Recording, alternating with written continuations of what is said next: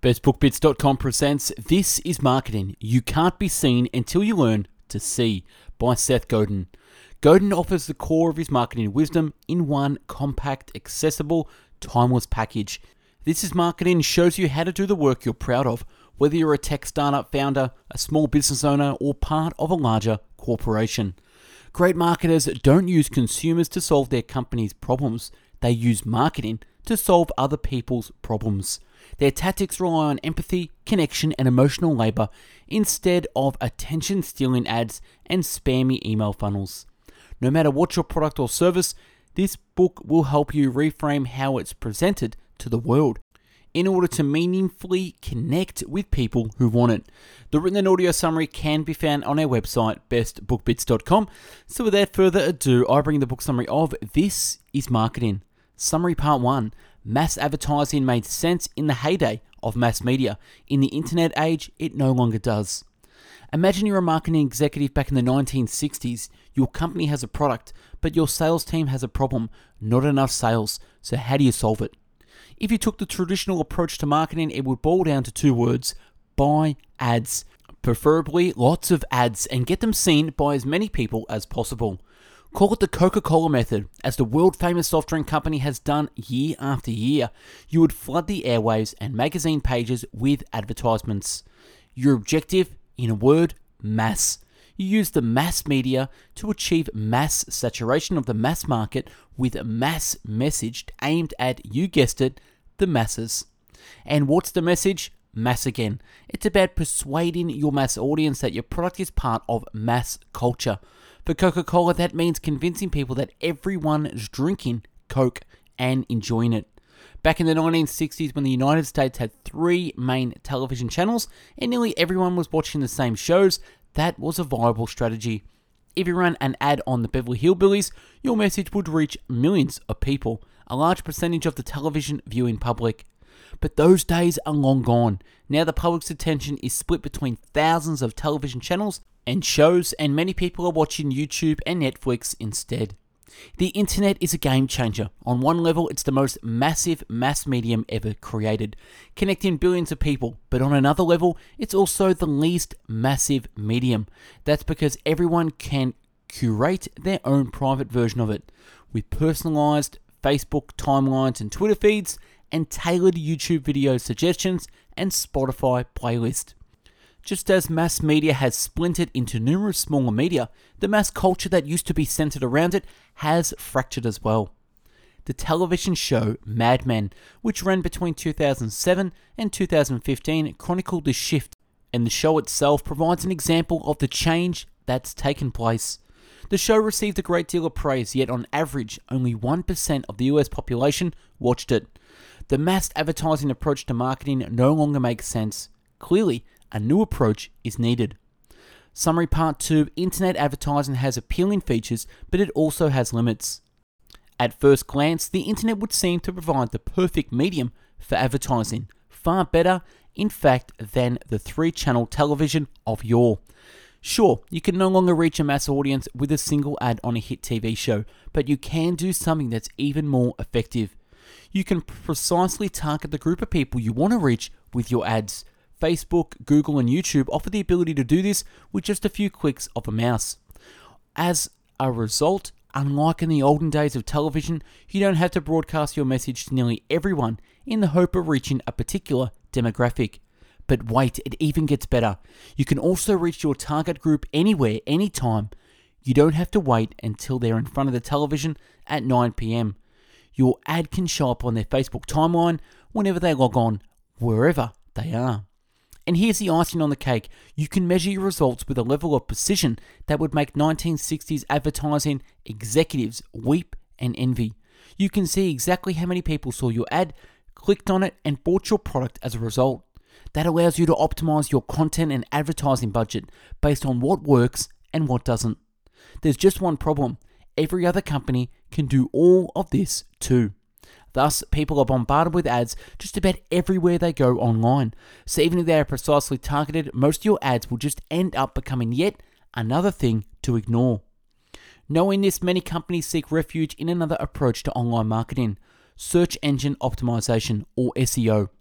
Here they hope that using just the right keywords, your company's websites will end up in the top results on Google when someone searches for the type of product you offer. But most Google searches yield more than a dozen pages of results, and only a few companies will get their SEO so right that they'll be presented on the first page. The rest will be on the dreaded second page or worse. Fortunately, there are some steps we can take to approach marketing more effectively. We turn to these next. Summary number 3, to build something worth buying, identify an underlying human desire or need and make sure your product fulfills it. The first step of effective marketing is as easy to say as it is difficult to do. Make something worth buying. But wait, isn't that the task of designers and manufacturers? Yes, but it's also a task for marketers. What makes something worth buying in the first place? Consider a literal drill with a 1/4 inch bit. As a Harvard marketing professor, Theodore Levitt famously pointed out, nobody wants a 1/4 inch drill bit for its own sake. They want it for a 1/4 inch hole it makes. But no one wants a hole for its own sake either. It's just a means of accomplishing something else. Perhaps installing a shelf on your living room wall, and that shelf is just a way of sorting things, which in turn is a way to make your home look tidy. And why do you want tidiness? Well, maybe it makes you feel that you have control over your own environment. Maybe it makes you feel admired by your visitors. Maybe a bit of both. In other words, you don't really want a drill bit. You want safety and respect, two of the most fundamental human needs. The drill bit is just a tool for fulfilling them. The drill bit is just a tool for fulfilling them. Effective marketing begins by identifying people's underlying needs and desires. These almost always boil down to deep-seated, emotionally resonant aspirations, such as adventure, belonging, connection, freedom, strength, and tranquility. A product is worth buying if it provides a compelling answer to one of these aspirations. To see this in action, imagine a man buying an SUV. Why does he buy it? Perhaps he's attracted to its off-road capability. But here's the thing, he may never actually go off-roading, and yet the mere promise of being able to do so can be enough to motivate his purchase. Why? Because it speaks to his thirst for adventure. Here the task of marketing is to persuade the man that the SUV can quench his thirst, and the most compelling way to do that is to build an SUV that can actually go off-road and convey this fact by having a rugged appearance. Effective marketing therefore begins at the design and manufacturing stage. After identifying people's aspiration, it guides the process of building the products that speak to them with the compelling deliverable promises of fulfillment. Summary part 4, your target audience should share your definition of the desire that your product solves and be open to change. The next step of effective marketing is based on the simple fact that you can't please everyone because different people want different things. Indeed, even when some people seem to have the same desire, they often define it in different ways. For instance, to some, adventure means thrill-seeking. To others, it means international travel. Remember, the product you're marketing embodies a certain definition of the desire it satisfies, and your target audience consists of the people who share that desire and definition. Everyone else is outside of your product scope, at least for now. Next, you can narrow your target audience further by dividing it into two groups: adopters, who are receptive to change, and adapters, who are resistant to it. Adopters embrace new things. They love the thrill of discovering something that's more effective and innovative than what they've encountered before. Picture the technology fans who line up at the Apple Store, eager to adopt the new iPhone on its release day. In contrast, adapters shy away from new things. They relish the sense of security that comes with familiarity. Picture the people who are still using flip phones. Of course, eventually they'll probably feel compelled to get a smartphone like everyone else. At that point, they'll adapt. The distinction between these two groups is critical because the product you're marketing represents a new thing to everyone who hasn't bought it yet. It offers them a novel way of fulfilling one of their desires, which they're already fulfilling in other ways. They're much more likely to persuade adopters to try out your product than adapters. If you try to market it to adapters, you'll be asking them to do something that goes against their nature, giving up an old, proven way of fulfilling their desire and replacing it with one that's new and unproven, at least to them. So forget about the adapters. Your product isn't for them, not yet anyway. Instead, make the adopters your initial target audience. If there are enough of them, they'll constitute the smallest viable market, the least number of people who can make your product profitable. We'll delve into how to focus on this market in the next book summary. Summary number 5, you can find your target audience by staking out an unusual position in relation to a set of values. We know that people's purchasing decisions are motivated by deep-seated needs and desires, but there's something else that drives the decision to buy: personal values. In other words, the things people care about when pursuing the things they want. For example, imagine someone trying to fulfill one of the most fundamental human needs: nutrition.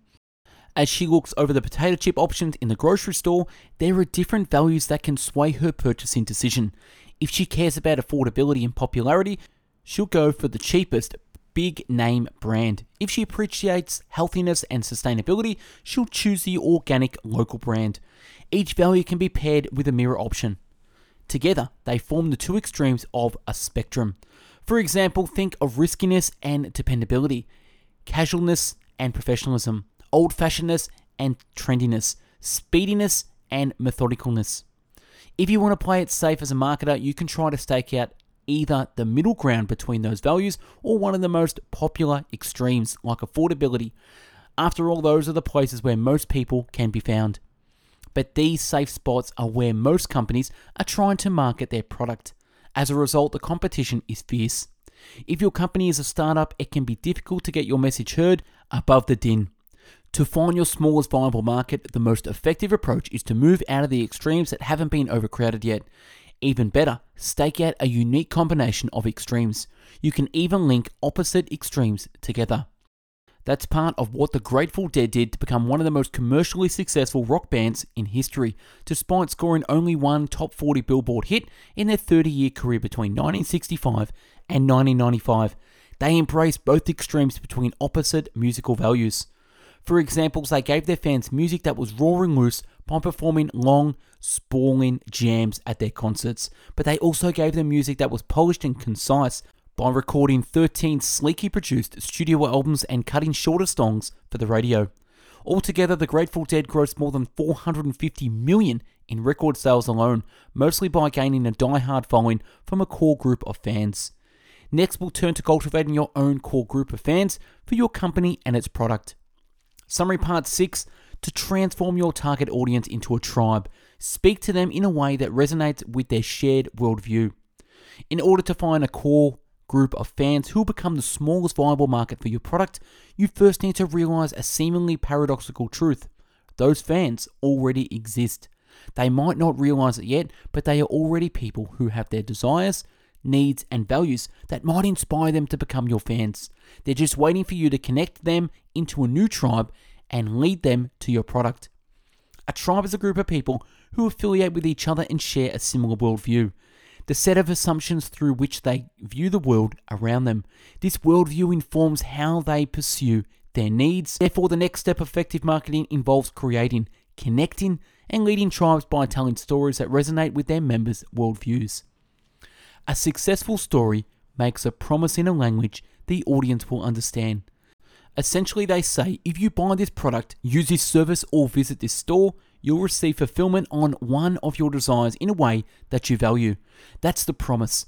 And then comes the language, the symbols that make the promise feel believable by appealing to the assumptions underlying the audience worldview. Consider the discount American store chain JCPenney. Originally, the stores were geared toward a particular tribe of shoppers. Those who desire for play and hunger for affordability made them love the game of bargain hunting. JCPenney's promise to them was that its store was a rewarding place to search for deals. And the language the company used to make this promise feel believable was a never-ending stream of coupons, discounts, and clearance sales, all of which provided symbols that JCPenney's fans automatically associated with bargains.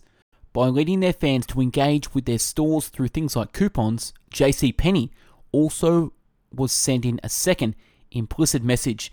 This is how people like us to do things. For bargain hunters, people like us are those who clip coupons, scan the newspapers for sales, and shop at JCPenney. Marketers ignore their fans' shared worldview and their symbols that speak to it to their peril. When Ron Johnson became the CEO of JCPenney in 2011, he thought the coupons and other bargain-related symbols were a bit tacky. They weren't how a high-end store would present itself, so he got rid of them. The result? The bargain hunters fled, and sales dropped by more than 50%. Summary Part 7. You can propel the members of your tribe into action by challenging their statuses in a way that creates tension. Assuming you've started to gain a growing group of fans for your product, your next step as a marketer becomes persuading them to actually buy it. And the key to doing this is to create and relieve tension, a sense of uncomfortability pressure to which your product offers the antidote. One way to do this is to challenge their status, their relationship to the group, and their position within its hierarchy. This the ranking system that tells them who has the most respect and power within the group. In this case, the group is the tribes that has gathered around your product. The easiest way to challenge your tribe member's status and thereby create tension is to raise the prospect of separation. Most people want us to keep up with their tribe. They don't want to be left behind when it moves forward or changes direction. By adopting your product, your tribe is doing just that. Its internal culture is evolving. In the statement, people like us to do X, Y, and Z, your product is becoming one of the variables. Your task as a marketer now becomes broadcasting the message of that statement. How do you do that? It depends on the type of people who belong to your tribe and the manner in which they approach their status relationships.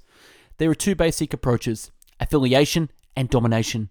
People who seek affiliation want two things: kinship with the other members of their group and reassurance about whether and where they belong within its hierarchy. To create tension among those people, you want to send signals of popularity. That could mean having busy trade show booths, getting celebrities to attend your product launches, party, or finding renowned authors to write a blurb for your book. Such actions will signal to everyone that your tribe is embracing your product or service. In contrast, people who seek domination want one of three things: to climb the ranks of their own group's hierarchy, to see their group outrank other groups, or to achieve a bit of both. To create tension among those people, you want to send signals of dominance. For example, Uber did this in the early years by boldly taking on conflicts with local governments, competitors, and even their own drivers. This sent a message to domination-orientated investors, consumers, and employees alike. We're here to win, and nothing's going to stop us, so why not join us and become a winner too? Summary Part 8. Network effects provide a powerful way to build a bridge between your initial fan base and the general public. Unless you're making a super specialized product that could only appeal to a niche audience, you'll probably eventually want to move beyond your initial fan base and reach the general public, where a much larger market awaits. To cross the gap between that fan base and the public, you'll need to perform the final step of effective marketing, building a bridge that will allow your product to spread. But first, you need to know the nature of the gap you're trying to span. It boils down to the difference between the two groups in question. Your fan base consists of adopters, while the general public is primarily composed of adapters. As a result, you become popular with your fan base for the same reason you're unpopular with the public. You disrupt the old way of doing things. For example, imagine you're a pioneer of the online streaming back in 2010. Tech mavens are eager to embrace your service, but the general public wants to cling to their DVDs. How do you convince them to let go? How do you build a bridge to them? A very powerful answer lies in a phenomenon called the network effect. It happens when a product or service becomes more valuable as more people use it. This sets the stage for a positive feedback loop. As more people use the product or service, it becomes more useful. That leads to even more people using it, which makes it even more useful, and so forth and so on. Consider the case of Slack, an online collaboration platform for co-workers. Initially, it was embraced by a small fan base of people who were willing to learn the ropes of a new program that nobody else was using. Once they had learned it, they worked on converting their co-workers into Slack users. Why? Because the more co-workers using the platform, the more useful it became. So the platform started spreading, and before long, even if someone was a change-resistant adapter, they felt like they had to, adapt to the new slickified reality of their workplace. Why? Because they didn't want to miss out on the conversations and collaborations everyone else was having on the platform. In sum, network effects can help your product go mainstream, and your initial fan base can lead the way. In review, This is the marketing book summary. The key message in this book summary. With the rise of the internet and the fall of the monolithic mass media, marketers can no longer rely on advertising alone. Instead, they should take an approach to marketing that identifies people's underlying needs and desires, develops a product that can fulfill them, and uses value propositioning and storytelling to cultivate a core group of fans who are receptive to trying new things and can provide the product with the smallest viable market. To spur those fans into action and encourage them to spread a message about the product, marketers should create and relieve tension by challenging their statuses and leveraging network effects to create a bridge between the fans and the general public.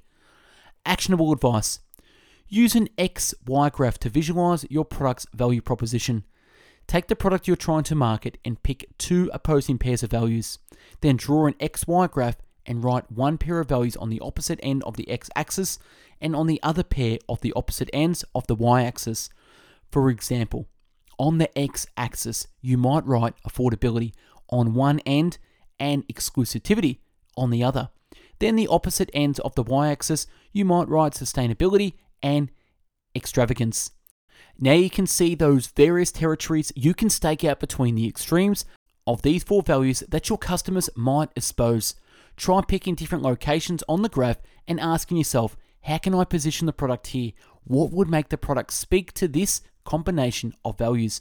This will help you find a unique positioning for your product. And that's a wrap on This Is Marketing by Seth Godin. Check out our YouTube channel, Best Book Bits, with over 400 video book summaries uploaded previously. If you liked the video, smash the like button, comment on what you think. If there's a book summary you want me to do, comment in the comments below. If you're after the written book summary, check out our website, bestbookbits.com, where you can download the PDF version with over 400 book summaries in video categories from biographies, business and marketing, habits, health, leadership, money, personal development, philosophy, psychology, real estate, relationships, sales, spirituality, and success and time management. If you're into the audio podcast version, check out mixcloud.com/bestbookbits, where you can find over 400 audiobook summaries to listen to at your pleasure. And last, check out our Instagram page, Best Book Bits, for daily motivational quotes and book summaries. I hope you got something from this. Go out there and go marketing. Have a great day. Take care.